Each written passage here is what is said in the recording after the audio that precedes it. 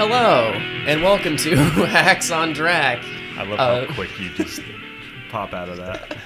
Right, I think it sets the tone for what we're doing. It's spooky, but also very goofy. But this is a podcast mini-series examining the legacy of Bram Stoker's iconic vampire novel Dracula. I'm Matt. I'm Chris. And today, this is episode 3 of our podcast mini-series. In episode 1, we talked about the novel Dracula. Our second episode, we talked about the silent Nosferatu from 1922. Mm-hmm. And in this episode, we'll be talking about the first official adaptation of Dracula in film, the 1931 Bela Lugosi starring Todd Browning directed classic Dracula. Yes.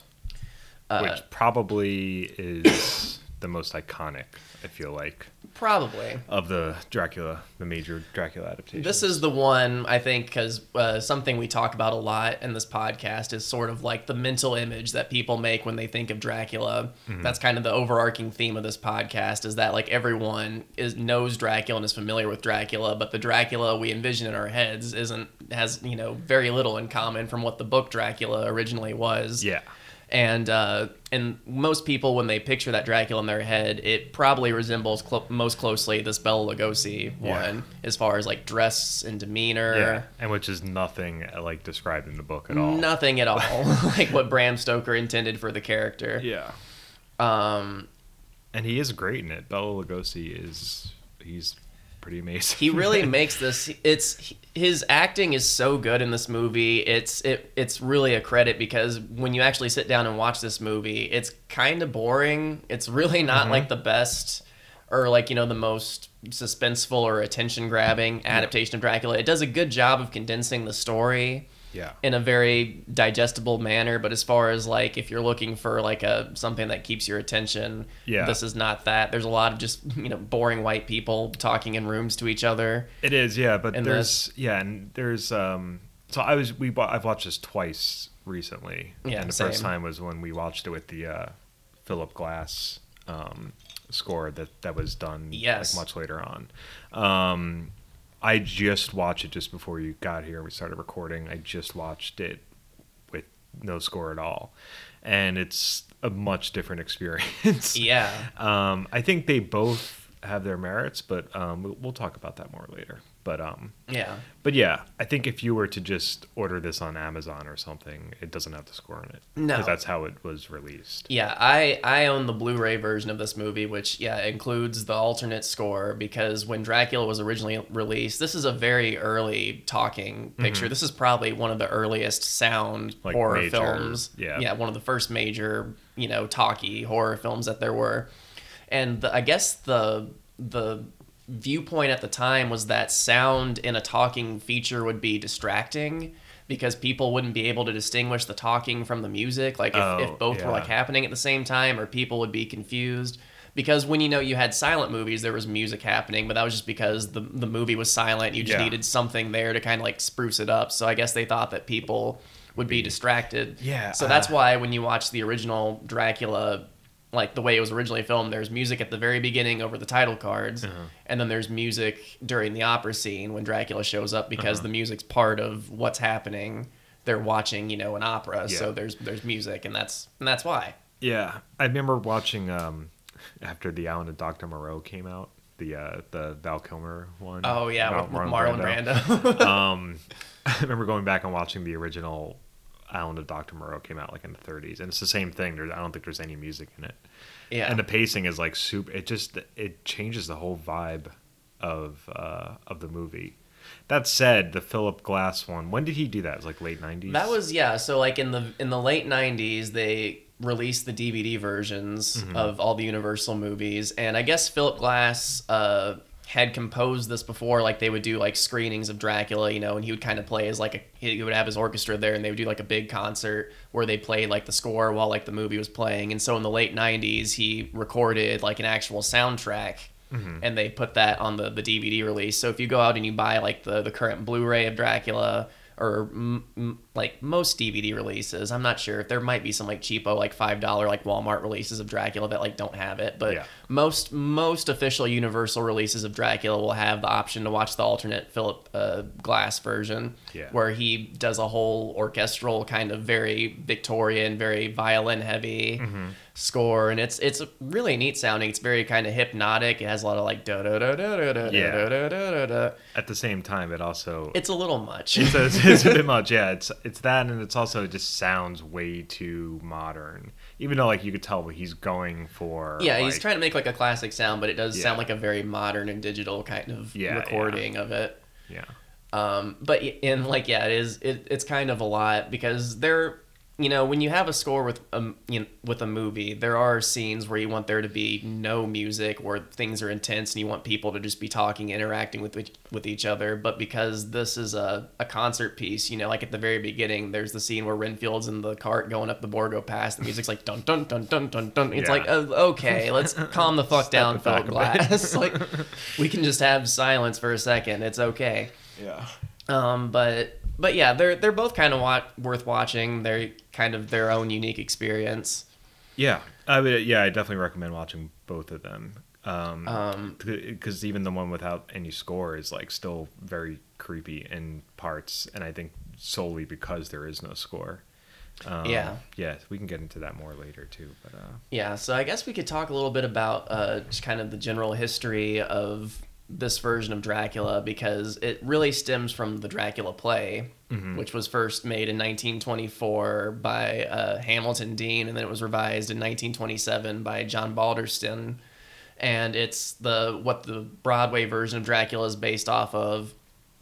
And this is the version of Dracula that officially gives us the Dracula that's interacting with our characters on screen. Because as you recall, in the book Dracula, he's more kind of just like an absent kind of menace who's kind of influencing people and weather and events from afar. Yeah, he's this is like Dracula's like straight up in everyone's grill. Dracula's he's hanging out, he's mingling with people, he's showing up at the theater. Like that's something that doesn't happen in the book. Super social in this one. So he's very much a part of the story because, in the book Dracula, he's only in it at like the very beginning, and he kind of pops in and out. You see him every once in a while, and he's very much a freaky monster. Yeah, but his antics are limited, for sure. So when they decided to put this, when you have to turn something as big and crazy as Dracula into a play, like you kind of have to do little things to make everyone kind of fit. And so they kind of wisely, I think, chose to make Dracula less of a monster figure and more of kind of a suave kind of monster in disguise sort of figure. Yeah. And that kind of allows him, to interact with our heroes and things. And there's a lot of him, just showing up places and being like, hey, Dracula. Deal with it. And in the play is also where we get a lot of Dracula's classic look, because in the Dracula book, he's just described as he has a mustache, he has a unibrow, he has kind of gross hair, and he's dressed in black. So the tuxedoed up kind of Dracula look. Yeah. That's very much an invention of the play. Right. Bela Lugosi based his kind of appearance on stage magicians. Makes sense. Like, mustache twirling kind of villain kind of looking characters. Things like that. And interestingly, the cape with the long collar on it serves a practical purpose, because when they did the stage version of this, the high collar made it to where, like, when Dracula would stand over a trapdoor at a certain point, the collar made it to where his appearance was obscured for a second. It looked like he was kind of falling or rising out of the floor. That's cool. So, this entire iconic thing about, Dracula that we think is just, it looks badass. Yeah. I think that's probably one. But, it served a very practical purpose. Yeah, I mean, it's like the original Batman serial, I think, is actually responsible for the Batcave, the Batmobile, and Alfred. I don't know if any of those things were actually in the comics before that. Yeah, it's just something that's... Yeah, it's just, and it's great when, like, that kind of stuff becomes as iconic. Dracula is very much a character that's like a patchwork of different things that kind of come in, the Batman thing. It's, when you talk about like Superman, how like I think Kryptonite's an invention of like the radio series or something. Like it doesn't even come from comic books, and then it kind of rolled into comic books. Yeah, it's like weird things like that just get integrated into like the actual canon. Totally. Yeah. But yeah, and the Dracula play came about, interestingly, rights-wise, because we talked about Nosferatu, how Bram Stoker's widow didn't like the fact that they were making a movie based off her husband's work and she wasn't getting paid for it. She famously didn't like her husband's work very much, period. Like we talked about in our first episode, once he became a full lawyer, like she only introduced him to people as like a lawyer and not as like a writer or like a play manager or anything. But she super didn't like that she wasn't making money off of his work either, when other people were. So she, took Nosferatu down. But in all the court, everything that happened with that, she was, low on money. So when Hamilton Dean came up to her and wanted to like make a play off of it, she, made a deal very easily. And that's how they kind of got off to this. So it's also interesting that this thing that's iconic kind of just keeps living by like financial necessity almost. It's like she didn't give a shit about Dracula. She just like really needed money and just really didn't like that other people were kind of licensing. Yeah, and it's kind of crazy because like it's like kind of ironic that her basically making Nosferatu like not exist anymore was like kind of like I think that sort of added to the legend of Dracula a little bit. Yeah. It's like the Barbra Streisand effect where she tried to make it go away and then it kind of just made it more popular. I think people were probably like, telling each other stories about like, oh yeah, have you heard about that movie Nosferatu? It's really cool. We should make an American version of it. And like that's what led to it. That's like what led to this getting made. For sure, yeah. That and her needing that sweet Stoker. That sweet Dracula money.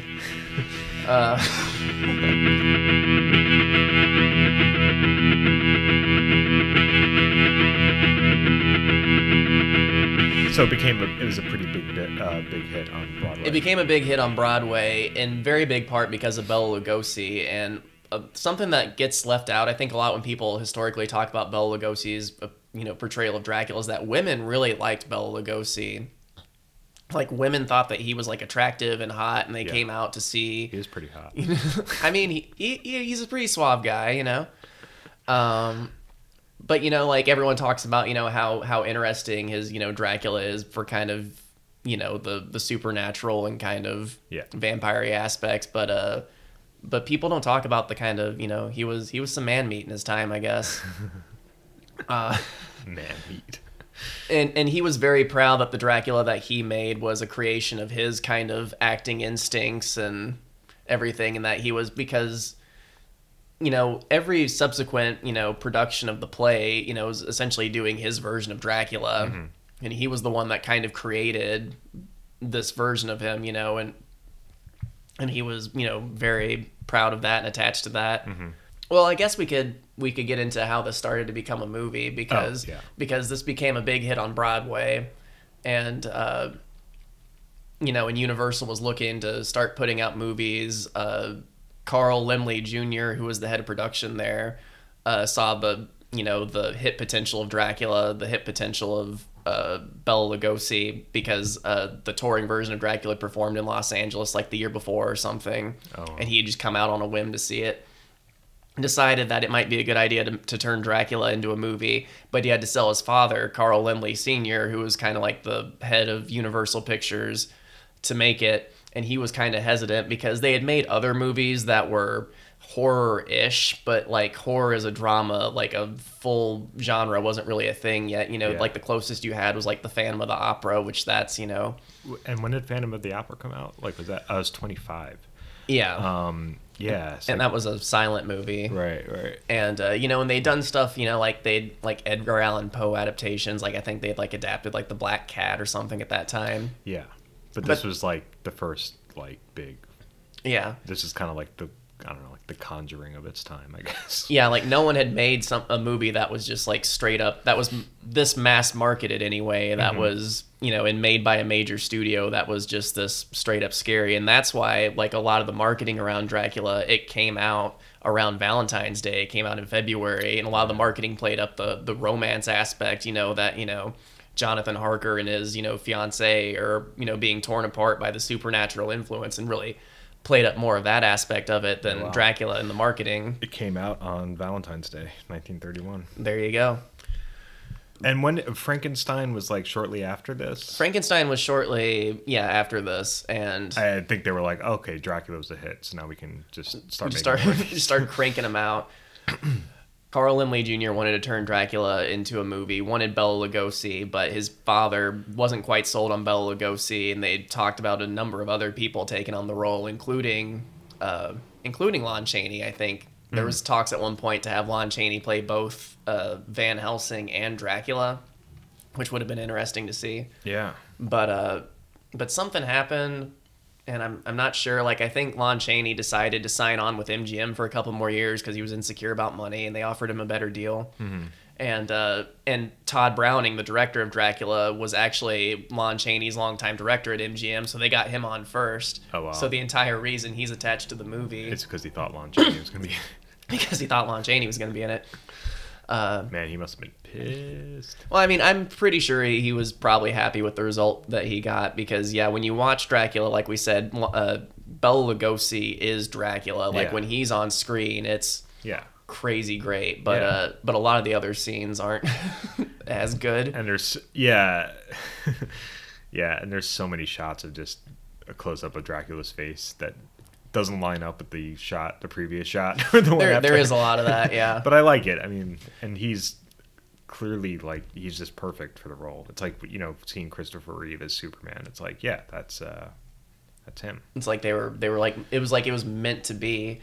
And like when you watch Dracula, it very much feels like a movie that's made based off a stage play because there's lots of shots of just boring white people and just a giant room talking to each other, and then Dracula wanders into the room and says some things to them, like Dracula just like straight up Kramers into like the the Seward residence like several times, like they're just talking, and then just like Dracula's like, oh, and then like Renfield keeps escaping, and then he just happens to escape into the room full of all the people that he's trying to avoid. Like if it's, I have so many notes on this, but if it was like a play, but like those are little things that you can kind of like suspend your disbelief when you're watching a play, and it's just like a big open stage and people have to kind of wander on. But when you're watching a movie, it's very weird to have that happen. Yeah.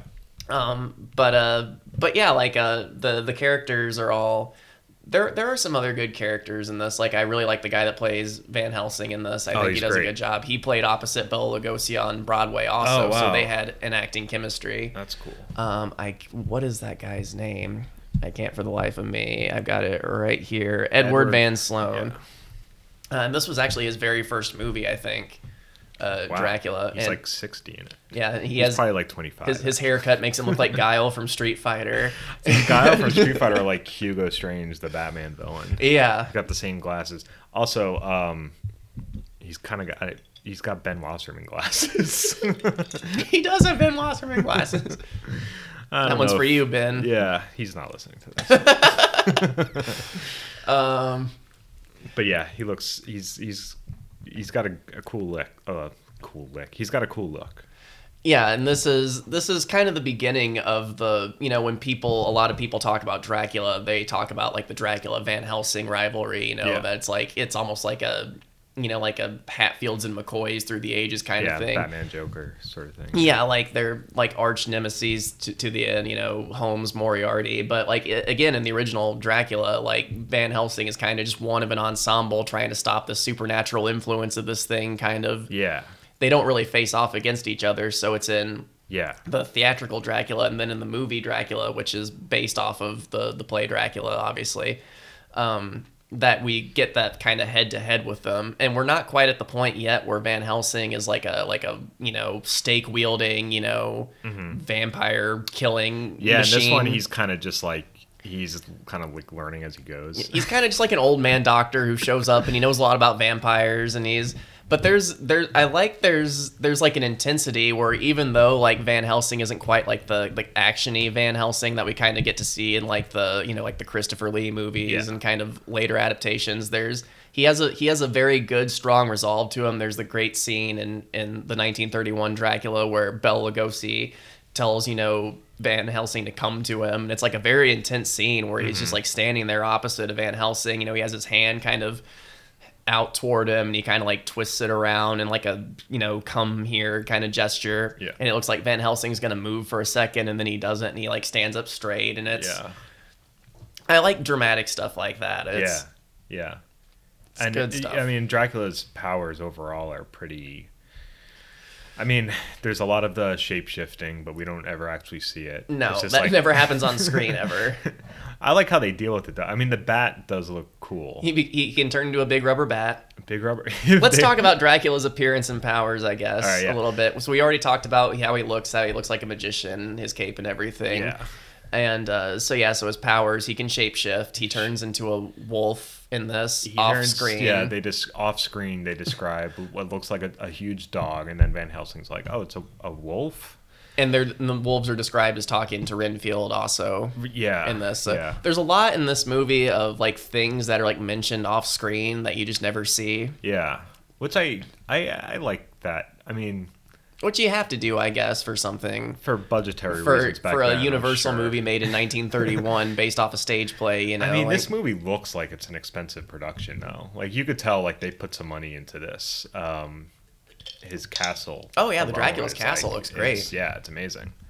And even the set, where the first time you see Dracula, and and it's just down in like this basement, and there's like just like smoke coming from random spots on the ground, and then you just see like a shot of like a possum for a second, and you see a possum, you see the vampire brides, and then it just cuts back, and just Dracula's just there, and he's got this intense look on his face as the camera pushes in. Yeah, so good. There is a scene later on where Mina's like discussing a dream that she had about Dracula, and she kind of refers to his face like appearing in a mist.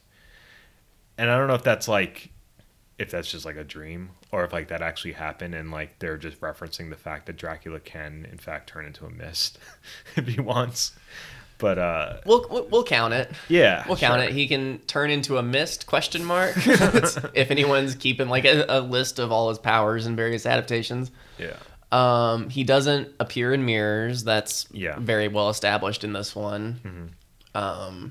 In a really cool scene too. It's much later on than in the book, but there's a great scene where Van Helsing sees in a mirror that Dracula doesn't show his appearance, and this happens like at the very, very end of the movie, as opposed to in the book where Jonathan Harker's shaving at the beginning and he can't see in his appearance, and Van Helsing like faces Dracula like immediately with it. He's like, I want you to look at something, and he opens his box with the mirror in it. He's like, get that shit out of here. He looks like he just drank like sour milk, and he kind of just like bitch slaps it out of Van Helsing's hands. What are you doing, man?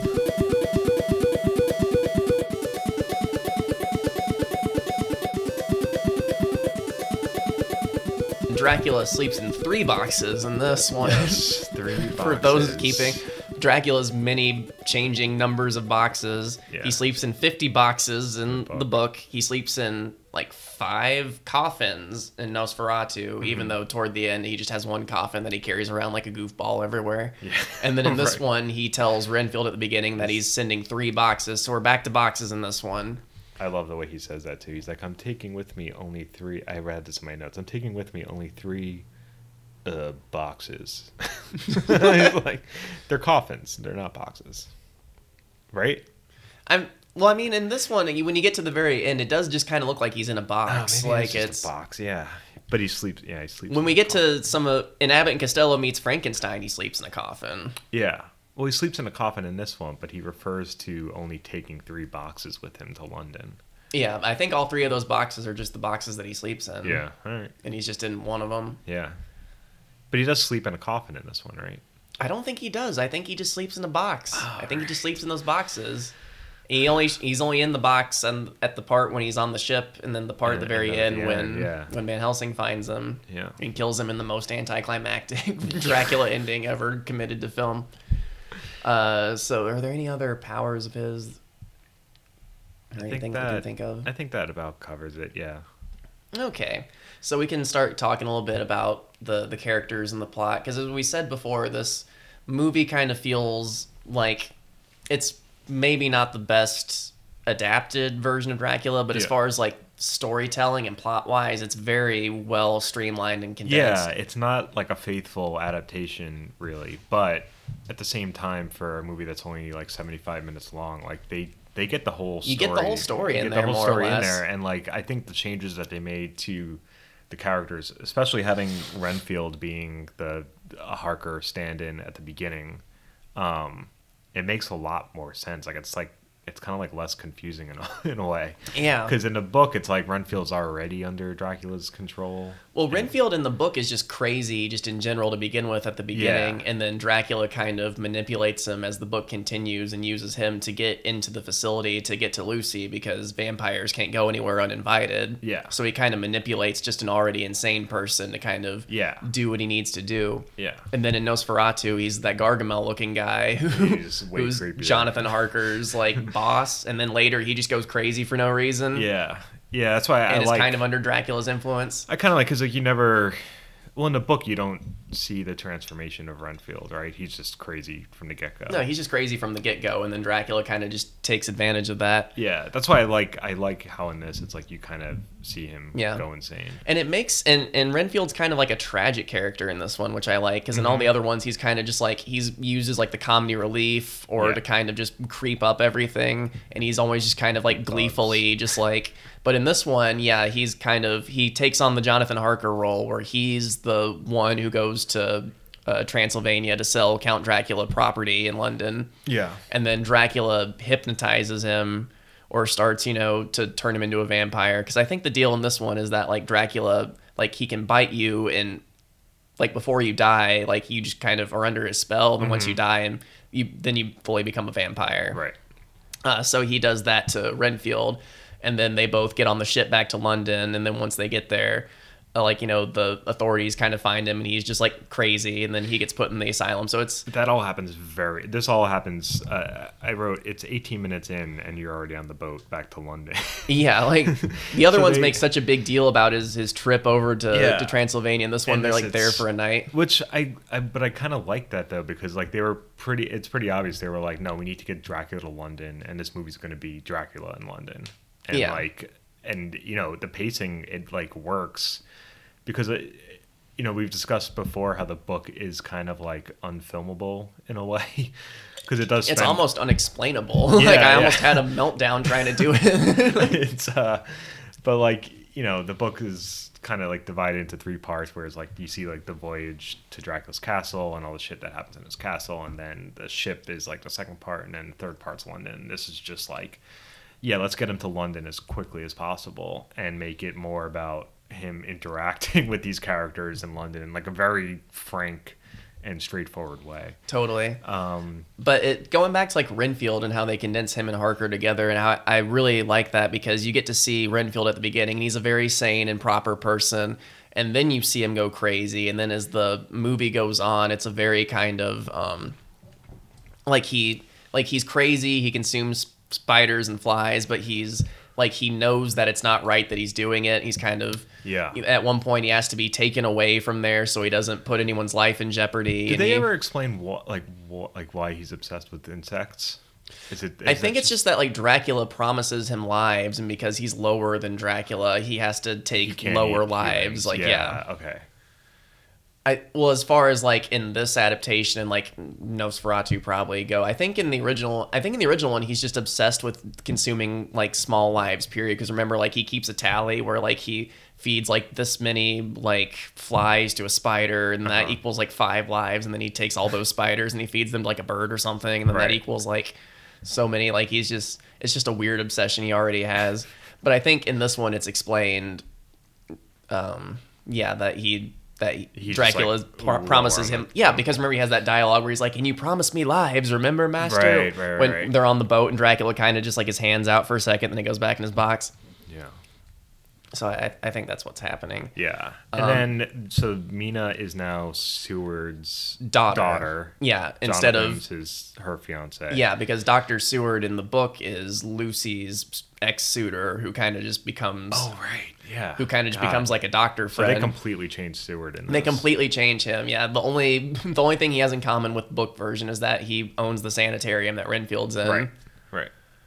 And I think that's kind of like a wise way to kind of it gives everyone like cuts out the whole like love triangle storyline, but it keeps everyone still invested in each other in a way that feels organic. Yeah, absolutely. So and Lucy's in this just as well, pretty much the same as she usually is. Lucy, she does even less in this. Like in the original one, like she kind of has more of a character. In this one, she's kind of just cannon fodder right from the beginning. Mm-hmm.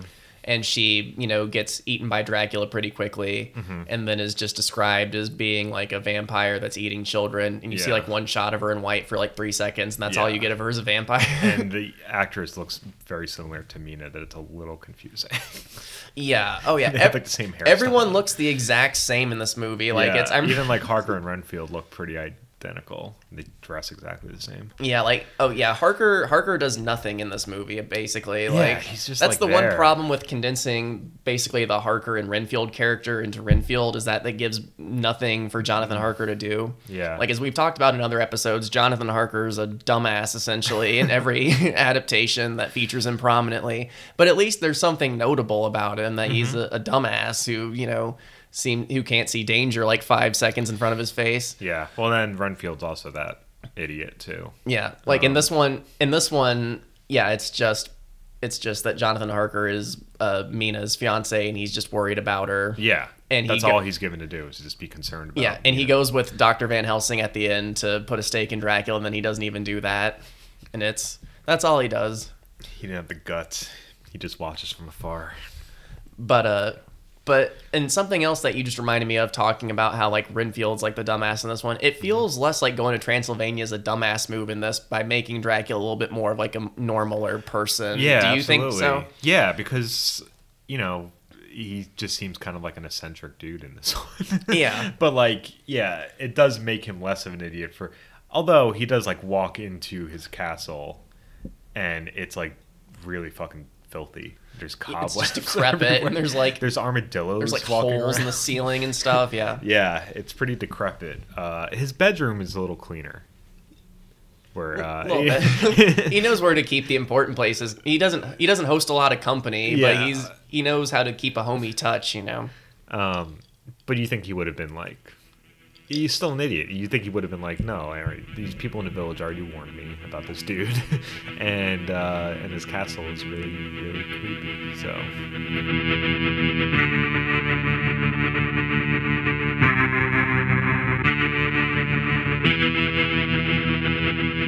So there's like the guy in the caravan. It's like the first scene. I think it just starts in a caravan. Yeah. So when the movie starts at the very beginning, we're on the caravan where Renfield is going toward the village where he's going to catch a transfer up to Dracula. And they're dropping Nosferatu, vampire. Yeah, in fact, fun fact about the very first person that talks in this is, I think it's Carl Laemmle's niece, Carla Laemmle. Oh, okay.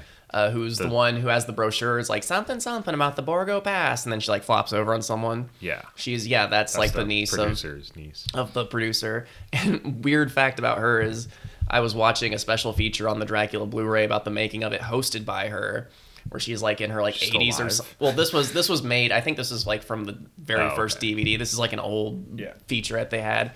And she was hosting it, and she talked about that, and she like starts like creeping on Frank Langella halfway through, because they talk about later on in another episode we're going to talk about the Frank Langella Dracula, but they're describing it for a second. She's like, I wish if I had been in another adaptation I had been in that one, and she starts like making all this like weird making all these weird comments toward Frank Langella. It's very entertaining. Yeah. If you ever wanted to watch like an 80-year-old woman creep on another man that plays Dracula, I highly recommend the special features on the Dracula Blu-ray. Yeah.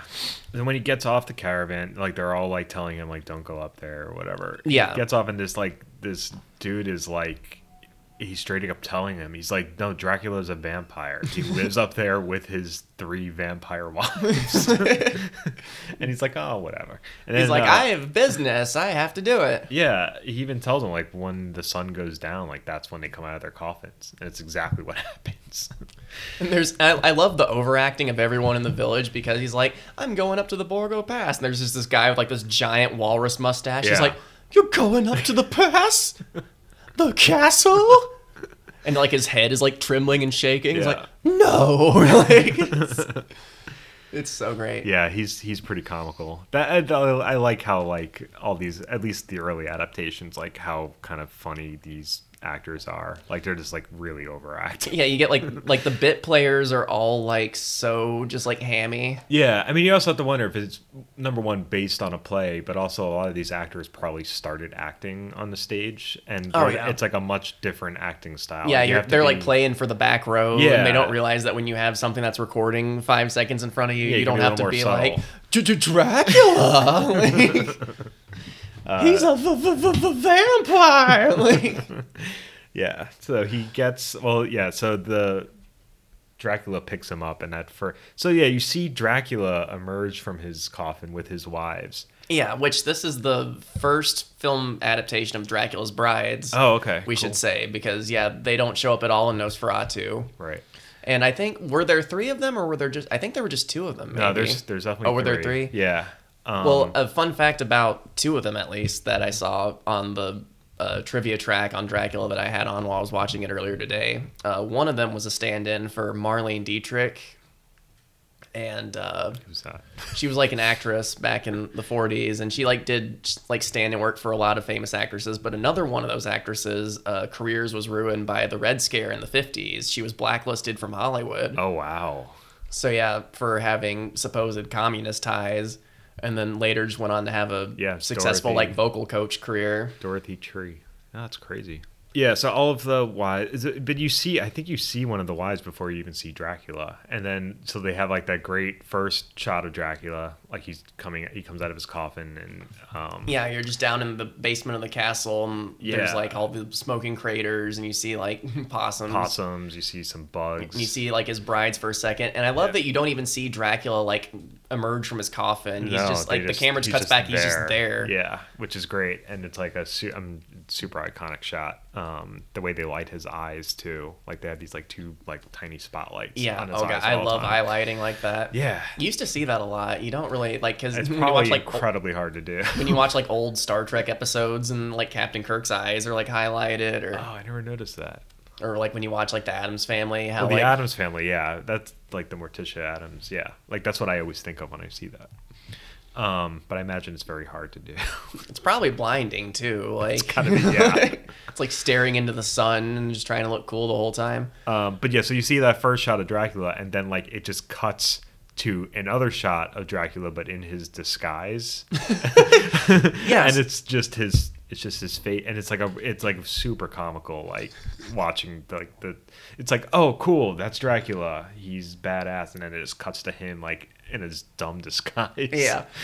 Which we've talked about before how Dracula in basically every adaptation disguises himself as the carriage driver that takes Renfield up to the castle. In the original book, he's definitely the one who's driving, but he's pretty well disguised. We talked about how in Nosferatu he has like a silly Robin Hood hat on, and he's got kind of just like his stuff bunched up around him, but it's very obviously Nosferatu. And in this later adaptations, I think they went to greater lengths to make it, to obscure it a little bit. Yeah. But in this one, he's kind of just wearing like a scarf around his head and like a Jason Mraz hat, and that's his disguise. And his face looks exactly the same, and I think his eyes are still lit up. And his eyes are still backlit, and that kind of makes Jonathan Harker makes Renfield seem like a dumbass, because like when you get there and your cart's driven by a guy who looks the exact same as the guy, you're visiting at their house. I know. But there is a cool shot because, so Renfield is taken from the village full of overacting people up to the Borgo Pass. And he gets off. He sees Dracula in his Jason Mraz hat driving the carriage. And he gets in the carriage, and the carriage starts to take him up to Dracula's castle. And he looks out the window at one point, and there's this great shot where everything's just like foggy in front. And you see like the horses galloping, and there's just like a bat hovering above the horses. There's no driver. I love that. Yeah. Such a cool shot. It's really cool. And Renfield's like freaked out and spooked out. And yeah. My notes for that part, it just wrote Dracula flies in front of the caravan as a goddamn bat. So cool. And and then the carriage gets to Dracula's castle and there's just no one driving it or anything. Yeah, and he's just like, what? Like, where? And then he's like, where's my luggage? Like, what the fuck is going on? Which is much cooler than in Nosferatu when he just has to make the Jonathan Harker allegory like hike for 20 minutes so he can get the carriage around comically fast, I guess, to be out and be Dracula in time. Yeah. It's also the whole like the dinner scene, which I was just reading, Harker or Renfield cutting his finger is like taken directly from the Nosferatu adaptation. Yeah. Where it's basically like a shot for shot recreation of it, which is cool. But what else was it? Oh, so it's like also just very condensed. Like, again, this is before 18 minutes into this movie, they're on the boat already. So like within like 12 minutes or so, like he's already signed the lease. He cuts his finger. Dracula almost tries to suck the blood. Dracula says we're leaving tomorrow on a boat. He says we're leaving tomorrow. It's just like, which in the original book, Jonathan Harker's there for like a month and some change, least, just being like fucked with in a very homoerotic way. And there's none of that. None of it, yeah. But again, this movie seems dead set on just getting Dracula to London. So, but yeah, so he's just like, I chartered a boat. We're gonna leave tomorrow. And then after that, like that's when the Dracula brides show up, which they're not really depicted in this as like the voluptuous, like kind of sexy kind of thing. They're very sedate. They're just dressed in white. They just kind of like hover in. Yeah. And then Renfield faints. And then Dracula shows up as a bat and then turns into Dracula, which we never see Dracula turn into a bat on screen. That all happens off screen. Yeah. But then once he is a bat, he's a big rubber thing that's very obviously being held on a string if you watch the Blu-ray. Yeah, it's adorable though. And then and then we get to the boat, and the boat scene, which you're talking about influences from Nosferatu, that's taken pretty directly from Nosferatu, all the boat actually, stuff. You probably read this too, but those scenes were actually from another Universal movie of the not the shots inside the boat, but like the stock footage of like the storm, and that's why they're like in a different frame rate. They look like they're taken from like a Buster Keaton movie from like it's like it looks like a movie where like they're like hand cranking like the projector to make like the frames go. Like there's it's lifted from a Universal silent film called The Stormbreaker, which came out in 1925. But that's why it's because I guess silent films were filmed at a different projection speed. Yeah. So like it looks like oddly sped up. Yeah. Yeah. It's definitely not made in the same production as the rest of the movie. Yeah. The boat scenes are cool in this one too. And I love, like when you see, like you get to the very end when the boat shows up and the scene where the captain's tied to the mast is all shown in shadow. Just a shadow, yeah. And that's like an interesting thing to talk about is Todd Browning, the director of this. He was a silent director, kind of first and foremost. Mm-hmm. He kind of admittedly had trouble transitioning into like the talkie era.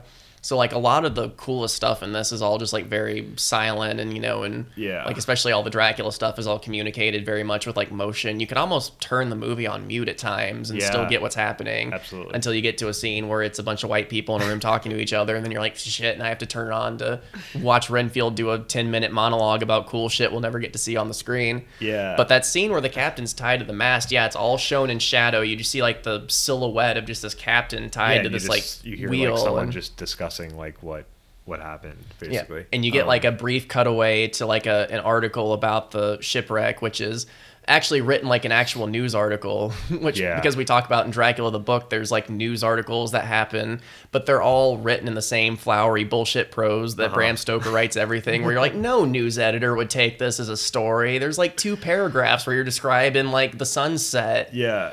Well, the headline of that article that you see is "Crew of Corpses Found on Derelict Vessel," which is just a great headline. Yeah. But then the next shot is like the actual part of the article, and there's a sentence where it just says "Sole survivor, a reigning maniac who eats bugs." That's what it says. Just got all the facts. Yeah. This movie wastes no second Yeah, I mean, they also like you never actually even see Do you even see Renfield get bitten by the wives? I think it cuts before that. Yeah, I don't think you actually see any of that yet. It all like fades out and then it cuts up. And then the next shot, ship, he's already on the boat and he's already crazy. He's already crazy, yeah. And Dwight Frye does such a good job playing Renfield in this. Like we said, it's very interesting because he begins the movie very competent and straight laced and professional, and then he very convincingly turns into a crazy person, and then very convincingly later in the movie you buy that like he's crazy but he doesn't want to be and he's conflicted. Yeah, absolutely. And but he unfortunately also, like Bela Lugosi, which we can talk about here in a bit, got kind of typecast in these roles where he was playing just like insane kind of henchman. He played kind of a similar role in Frankenstein where he plays the hunchback proto Igor in that. Oh wow. Yeah, he shows up in a couple other things, and then he kind of just became more and more of like a bit player in Universal until he kind of just fizzled out. Killed himself. I don't know. I did think for years, because there's an Alice Cooper song called The Ballad of Dwight Frye, which is about a guy that goes crazy and is like put away and wants to see his family again. I'm like, did Dwight Frye like go crazy and get put in an institution? But he was just a guy with a family, and then he just had like a heart attack one day. Heart attack, yeah. And so that is a cool song though. We have any Alice Cooper fans. So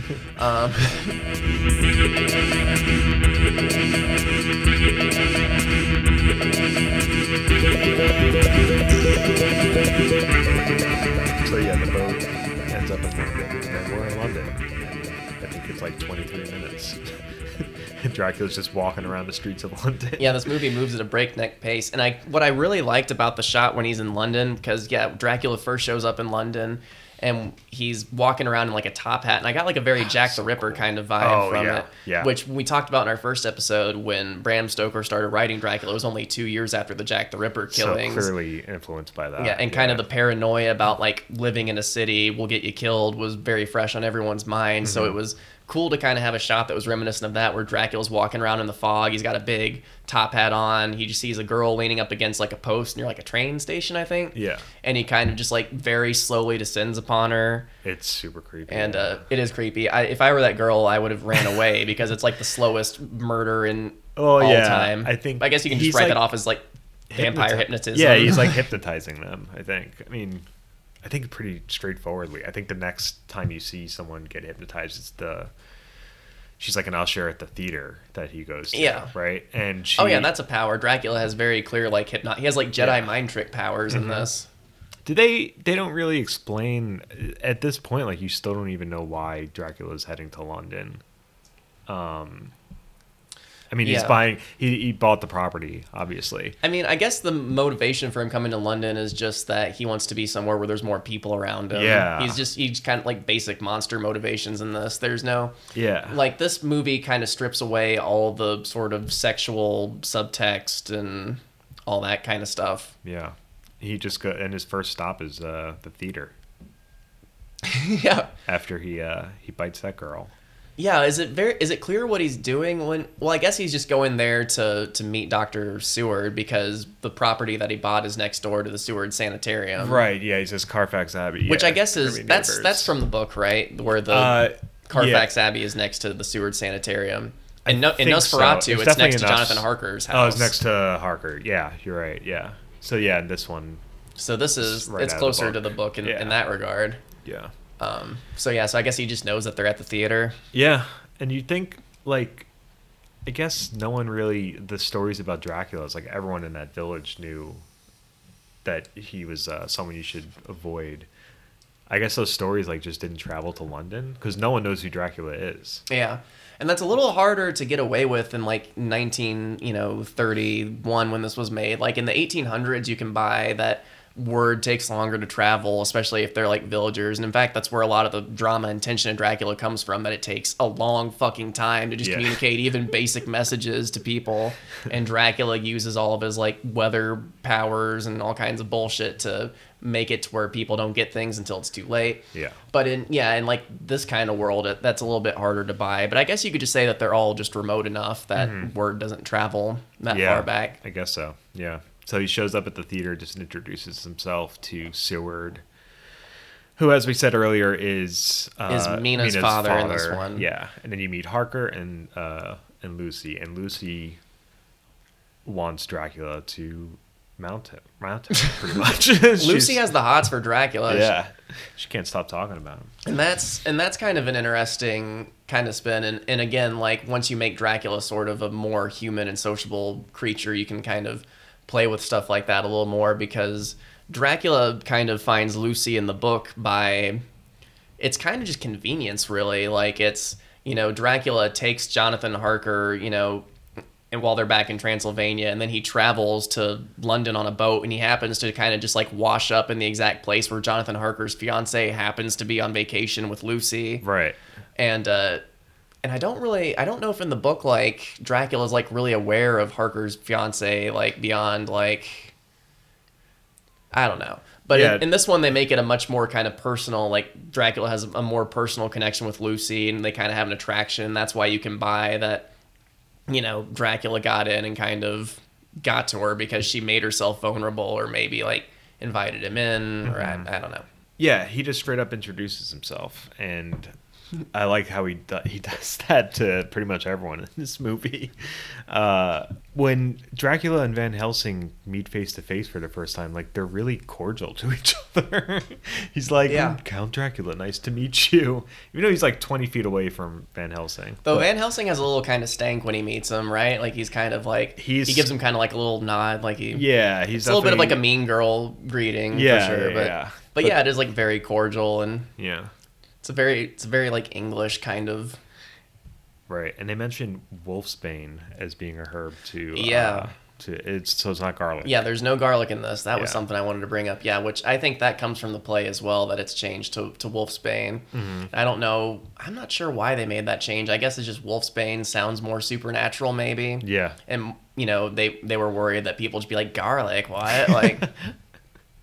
Like we kind of take for granted now that everyone knows all this vampire stuff, but at some point, Dracula was something that was new and people, weren't super duper familiar with. So that could have just been an aesthetic choice, I guess, because wolfsbane is typically most associated with werewolves. Mm-hmm. So that's interesting. We discussed the reveal that Dracula doesn't have a reflection is really cool. Yeah, it's a cool shot because they show that mirror a couple times, I think.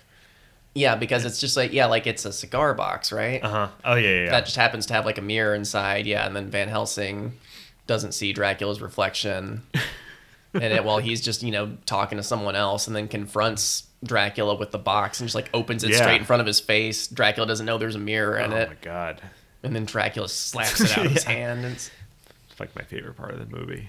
I don't know why, like it's, there are other adaptations of Dracula where there's like bigger action and like crazier things happen, but just like little moments like that to me are like so much more memorable. Yeah, where it's just like two people across from each other just having like this very like you like, even though there's no like fighting, like you really get that they just like they're enemies from those shots. Yeah, like that they're and also there's so much tension when he slaps it out of his hand. He does it like right in front of Jonathan Harker and Seward, and then he's just like, I just like mirrors. Van Helsing will tell you what that's about. And then he like jumps out the window, right?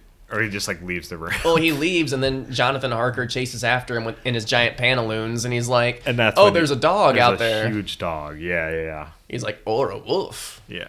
Everyone's like, what are you talking about, Guile Doctor? You'd think if he could shapeshift into anything, he wouldn't, like, he would like make his own thing, like some beastly figure, not necessarily just like a huge dog. Well, I mean, I guess he's just trying to blend. Yeah, that's a good point. Like, you don't want to turn into like an H.P. Lovecraft character if you're trying to like blend in on the streets of London. Like the Coppola wolf Dracula's pretty scary. Looks much more like a wolf man. Yeah. Oh yeah.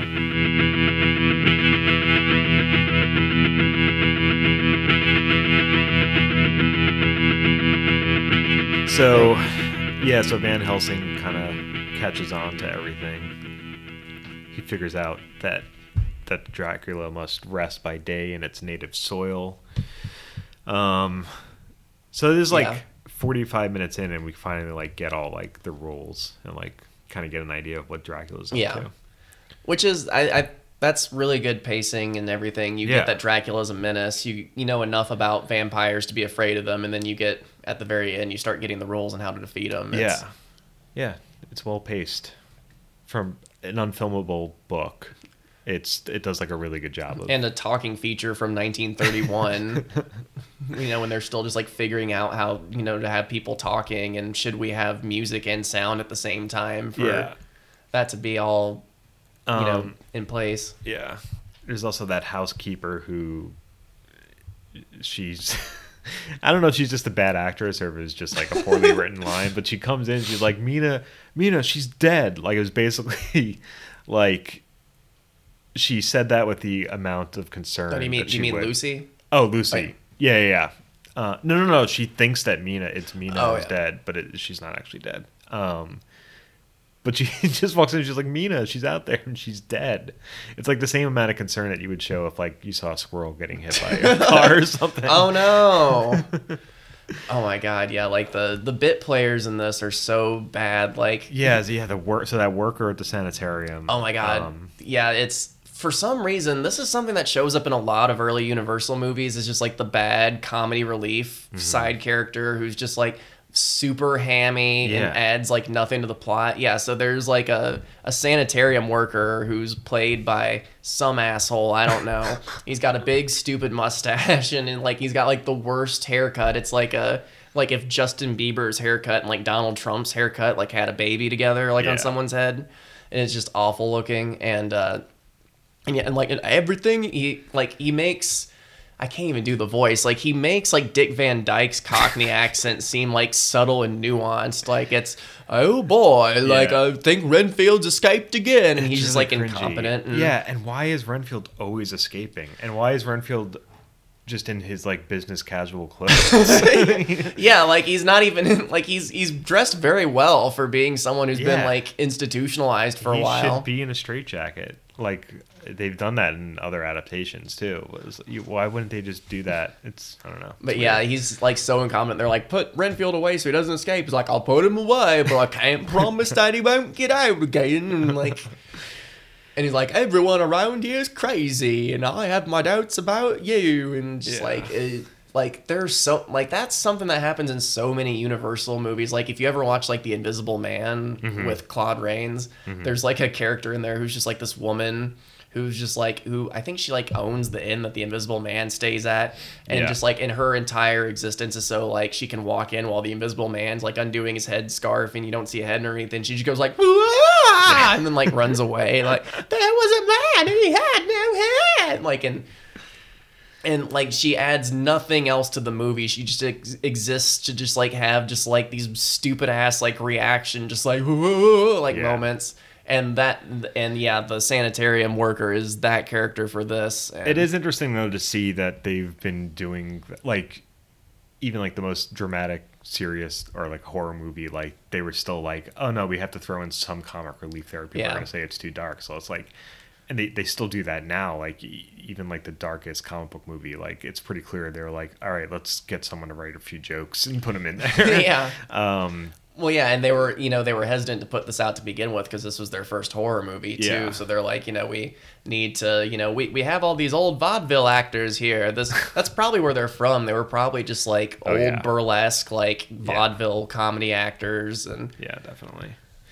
And, so eventually they discover Dracula's coffin, and Helsing knows exactly what to do. Yeah, because, Dracula abducts Mina, right? Yeah. Oh, yeah. Also, Mina breaks up with Harker, and she's really shitty about it. Because, at this point, like, Dracula's begin eating her, right? Yeah, because Lucy's died. She dies very quickly, and it doesn't matter. Yeah. And she's very briefly referenced as, like, being up and walking around and eating children, and you see her once in white, and then that's her entire role in the movie, and then Dracula starts eating Mina. Yeah. And then Mina breaks up with Jonathan Harker. Yeah. She's just like, it has to be this way. Sorry. Deal with it. Which I don't blame her, because Jonathan Harker is like a nothing person. Yeah. I mean, she's probably just concerned, because she's, being eaten by vampires, but even if she wasn't eaten by vampires, I would advise not dating him. Absolutely. So they discover Dracula's coffin. Helsing brings a stake. Yeah. And all this takes place in Carfax Abbey, yeah. Yeah, and Dracula just gets killed off screen. You just kind of hear him moaning. Yeah, so, yeah, like, Renfield runs away, and he runs into Dracula's castle, and then Dracula's like, you led them to me, and then he gets mad at Renfield and pushes him down the stairs, and Renfield slowly falls down the stairs, and he's dead, I guess. Yeah. It's, like, such a goofy shot of him just, like, rolling down the stairs. Yeah. And then, like, yeah, so, like, Van Helsing and, yeah, Harker go into the castle, and they find Dracula in his box, and then, you know, Jonathan Harker's like, I'll go find Mina while you take care of Dracula. And, you know, we see Van Helsing break off a stake, and then while Harker's getting Mina, you kind of hear just, like, oh, and that's like how Dracula dies, and then Mina comes out of her trance. You don't even see Dracula's like remains afterwards. Nothing. You know, Harker and Mina walk down the stairs of the castle, and then a Universal picture shows up on the screen. Yeah, and that's the end of the movie. That's it. No, it has a real weak sauce ending. There's not even any music. Like even Nosferatu has a kind of a metal ending, you know, where he's like eating on her, and then the sun comes up, and then he just turns into that little smoky spot. Like, yeah, that's something. Like they could have reused Swan Lake again at the very end.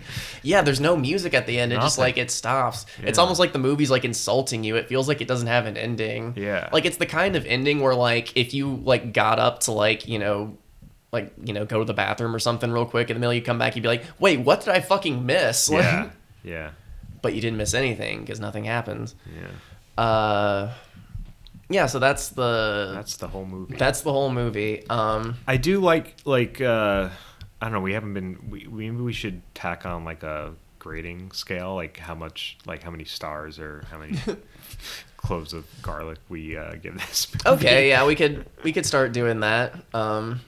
Yeah, so would you? Well, first of all, would you recommend people watching this just in general? Yeah, absolutely. It's a great adaptation. As we say, it does a great job of condensing the whole story without feeling like they weren't faithful. Yeah. Yeah, it's a good one. I too would recommend it, and if you want to see something interesting, like we said, this movie definitely has its faults, but Bela Lugosi's performance is really what elevates it. Mm-hmm. The iconic shots are really iconic. There's a lot of good tension, even in the kind of just like one room where everything happens kind of situations. Yeah. Where people are bouncing off each other well. There's good chemistry between the actors, even the boring ones. If you want to see an example of like why the acting really makes this movie so much, you should watch, if you buy the DVD or Blu-ray version of this, it has the Spanish language version of Dracula on it. Yes. Which we watched We watched a couple minutes of this. So for those of you that don't know, when they shot this movie in the 30s, they would like shoot all day with like American, language actors and American directors and everything. Stars, yeah. And then they would wrap for the day, and then on the exact same sets, an entire Spanish production would show up, and there'd be Spanish actors, Spanish directors, Spanish crew. They would use all the exact same sets, and they would basically film the exact same movie shot for shot. So and Todd Browning directed all of this? Oh yeah, so it's George Melford is who directed it. But a lot of people say that directorial-wise, like, the Spanish language Dracula is better, like, shot composition and stuff. Because when those crews came in, they got to watch the dailies of everything that the American crew had already shot, so they were able to look at things and then kind of figure out how to do it a little bit better. Yeah, yeah. But the guy that plays Dracula in that is so goofy. Has anyone done kind of like an edit so that Bela Lugosi's still in that version? Oh my god, that would be great. Yeah. You would probably, once you get to like the opera scenes, you would have to do some rotoscoping probably to make it work. Yeah. But I mean, yeah, a lot of it, yeah, because as you talked about, there are a lot of shots of Dracula that kind of seem like disconnected, where it's just like a big shot of him, and it's a cool shot, but you could almost kind of just like stick it anywhere in the movie and it would work. Yeah. Where it's just like fogs behind him, and he's kind of just like standing there looking, and they're used a lot, when he's like feasting on Mina. But yeah, you could just take a couple of those, plug it into the Spanish language one, and yeah, so there was the American release, the Spanish release, and then there was a silent version of the film released as well. I guess it had subtitles. Oh, really? Yeah, because some theaters still didn't have They weren't ready for sound yet. Yeah, that's it's interesting. kind of like how like the 3D versions of movies only play like in certain theaters because they can't. and you have like the 2D downscaled, or like when stereo music came out, how like there would be like a mono mix of an album and like a stereo mix. Like people like the mono versions of the Beatles albums better because that's the one that they put a lot of effort in because they were just like they thought stereo was a gimmick that no one would give a shit about. Right. I wonder like what the silent version, like did it just have closed captions or did it like cut down? Maybe it had like intertitles or something. Yeah. They just kind of. And they probably cut down on stuff. Yeah, that would be interesting to see because there are a lot of scenes in this where there's like big monologues. Because again, this is a play that's been adapted into a movie. You know, like Renfield, for being someone who's like, you know, categorically insane, has these like long, beautiful monologues where he's like describing how Dracula showed up on the lawn and in a red mist had like a billion rats for him. Yeah. And you get to see none of this, mind you, because this is the Todd Browning Dracula. But the description of it's very cool. Yeah. And I was just imagining trying to like read that on like an like an intertitle card that would probably be pretty crazy. So but there was a direct sequel to this. There is a direct sequel to Dracula's Daughter, which that's interesting because we've talked a little bit about the gay influences that are in the novel Dracula, you know, as far as like the whole Jonathan Harker scene kind of, you know, being like, you know, Dracula having an attraction to him and that's why he kept him around for so long and all that. And a lot of that, all of that basically is stripped away from the 1931 Dracula. It's a very heteronormative romance. Absolutely, yeah. But Dracula's Daughter is like the most covertly lesbian movie ever made. Awesome. For that time period is, you know, for a horror movie because Dracula's Daughter is it's a 1936 movie. I'm sorry, that sounded so bro-y of me. I'm like, awesome. Oh yeah, I know. I just mean it's cool that they were doing that in the 30s. Oh yeah, and I don't mean like a it's a lesbian movie like in like a creepy sleazy way like it's we it should has clarify like, we're not creepy. No, like we think it's this is really it's really cool. It's because it follows Count Dracula's daughter, Countess Maria Zaleska, which how the fuck Dracula has a daughter, I don't know. But she's a vampire, but she doesn't want to be a vampire. And she thinks after Dracula's death that she'll be cured of her vampirism, and then she isn't. So she seeks out a psychiatrist to help cure of her vampirism. Yeah. And it's very reminiscent of how like people in the 30s thought that homosexuality was like a mental disorder. And there's a lot of dialogue, you know, like now that Dracula's dead, maybe I'll be able to think normal things and have normal thoughts. And and it's also not helped by the fact that she seems to have basically exclusively female victims in this movie. Like there's an entire scene where she gets a girl back to her place to like pose nude for her because she's into like nude model drawing, and then like almost attacks her. And it's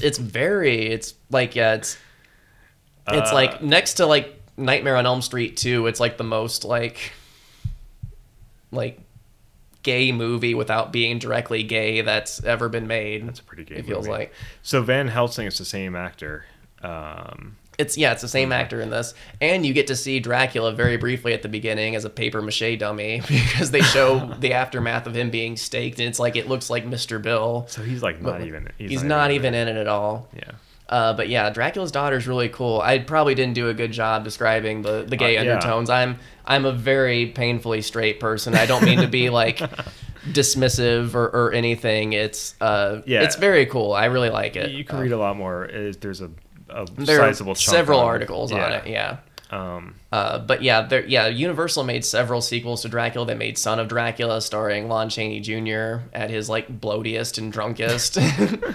And then after that, he kind of just shows up in a bunch of other crossover movies that Universal did, because as the monster movies started selling less and less, they started just cramming them in movies together. Yeah. Almost kind of like the original Marvel universe. Where you had like Frankenstein meets the Wolfman. House of Frankenstein. House of Dracula, where Dracula's played by John Carradine. Because interestingly enough, Bela Lugosi, for someone who's so identified with Dracula in movies, he only played Dracula one other time in Abbott and Costello Meets Frankenstein. Yeah, he plays another vampire in a movie called Return of the Vampire, where he's basically playing Dracula again, but they just legally couldn't call him Dracula. Yeah, he's just called something else. and he was known to kind of show up in like the 40s and 50s on like variety shows and radio shows and like his costume. Yeah, like when you watch like on Ed Wood. Yeah, when he shows up and he's like, I'm the Count, like he did shit like that a lot. But as far as movies, he only ever showed up again as his character in Abbott and Costello Meets Frankenstein, which was one of the very last Universal classic monster movies. Yeah, it's such a sad scene you reminded me of in Ed Wood, where he's doing one of those shitty 50s variety shows, and like he has to like read these lines and he can't. He's just like confused because the guy like threw him off. Yeah. Oh yeah, he like ad-libbed on the spot and he couldn't recover. It's like on live TV. It's super. Oh man, Ed Wood's a great movie. Ed Wood is good. Watch Ed Wood. Though interestingly, like Ed Wood, Martin Landau does a great job playing Bela Lugosi, but he's shown as being like very hateful toward Boris Karloff in that, and they didn't have quite the hatred that movie makes them out to be. I think Bela Lugosi was probably a little resentful that Boris Karloff went on to have a career after Frankenstein that was a little bit more, diversified and everything because like Dracula was so much Bela Lugosi and his personality, and I think he had problems getting other roles after Dracula because Dracula's voice is basically Bela Lugosi's voice. Like he is the character, whereas Boris Karloff, when he played Frankenstein, it's makeup appliances, and you can easily go from there to like a speaking role or do whatever. And then and Bela Lugosi actually turned down the role of Frankenstein because he thought it was undignified because it was like non-speaking. Did Boris Karloff ever play Dracula? Boris Karloff never played Dracula. No, he did Frankenstein. But Bela Lugosi later went on to play Frankenstein. Once in the movie Frankenstein Meets the Wolfman, where his dialogue was deemed so comical after the fact because people couldn't take it seriously that it was like Bela Lugosi's voice coming out of Frankenstein that they cut all the speaking parts out of it. Oh my God. Because at that point in the Frankenstein chronology, I think... Well, because Bela Lugosi plays Igor in Ghost of Frankenstein, I think, and Son of Frankenstein, which the original Igor wasn't a hunchback. He had a broken neck from when he was hanged, and he wasn't hanged right, and he escaped, so he has just like a broken neck. So that's where like the original Igor hunchback comes from. Yeah. But Igor's brain is transferred into Frankenstein's body at the end of Ghost of Frankenstein because these movies turn to shit very quickly. Ghost of Frankenstein. And so in Frankenstein Meets the Wolfman, they just straight up had Bela Lugosi play Frankenstein. And I think Bela Lugosi only agreed because he had speaking roles and he didn't want to just be like a grunting monster, which is why he turned down the original Frankenstein. And then in editing, they turned him into that anyway. Yeah. So like, oh man, can't win. It was, it's so sad. Like Bela Lugosi, he, and Boris Karloff went on to do like Black Sabbath and, and he was like in The Grinch.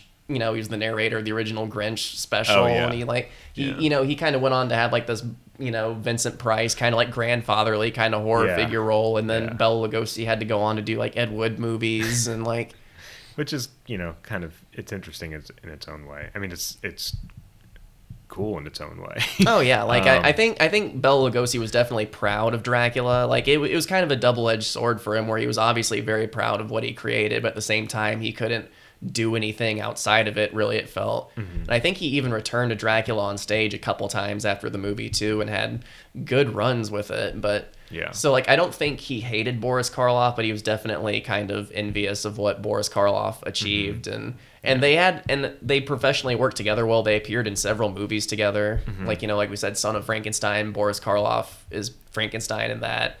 Bela Lugosi does a great job playing Igor. So that's kind of like the history of the Universal series of Dracula movies. I'm trying to think of anything else that we've left out. So we could talk about the pop cultural influence of this Dracula in general. How, like we said, this is probably the most memorable looking Dracula. When you visualize Dracula, it's almost certainly a variation of this costume, look, attitude, voice. Oddly, I don't think Dracula has fangs in this one. No, you never see any fangs. You never see any fangs, so that's something that comes from your mind somewhere else. But otherwise, visually, it's this Dracula that you're probably visualizing. When did they start introducing the fangs then? I guess it's probably the Christopher Lee one, which we'll talk about next time. Right. Oh man. But it was interesting when I was watching the 1931 Dracula to get ready for this. My roommate and his boyfriend were in the room and they were watching along with us. And my roommate was like, it's so weird, like, because I'm watching this and all I can think of is the Count from Sesame Street. And it's like, it's so weird to think of that's where that comes from. Yeah, totally. And so that's, Yeah, he's the Count. That's something. Yeah. What other? Like this basic design, shows up in like the Monster Squad. If you ever saw Monster Squad in the 80s. Great movie. It's like, anytime there's like a central casting Dracula, it's this look. If you Google Dracula Halloween costume, it's like a bad stock image of this costume 9,000 times. Yeah. It is the Dracula look, for better or worse. Yeah. And like you said, the Christopher Lee one brought in the fangs, but I feel like the Christopher Lee is like based on the Bela Lugosi look. It is based on that look, and they bring a little bit of the monster of kind of earlier Dracula's back. Yeah. He has the red contact lenses and the fangs and the kind of white streaks around the hair, kind of give him a little bit of an edge. Yeah. But yeah, it's all just building upon stuff that Bela Lugosi did. Yeah, the tuxedo look is all him. The medallion's all him.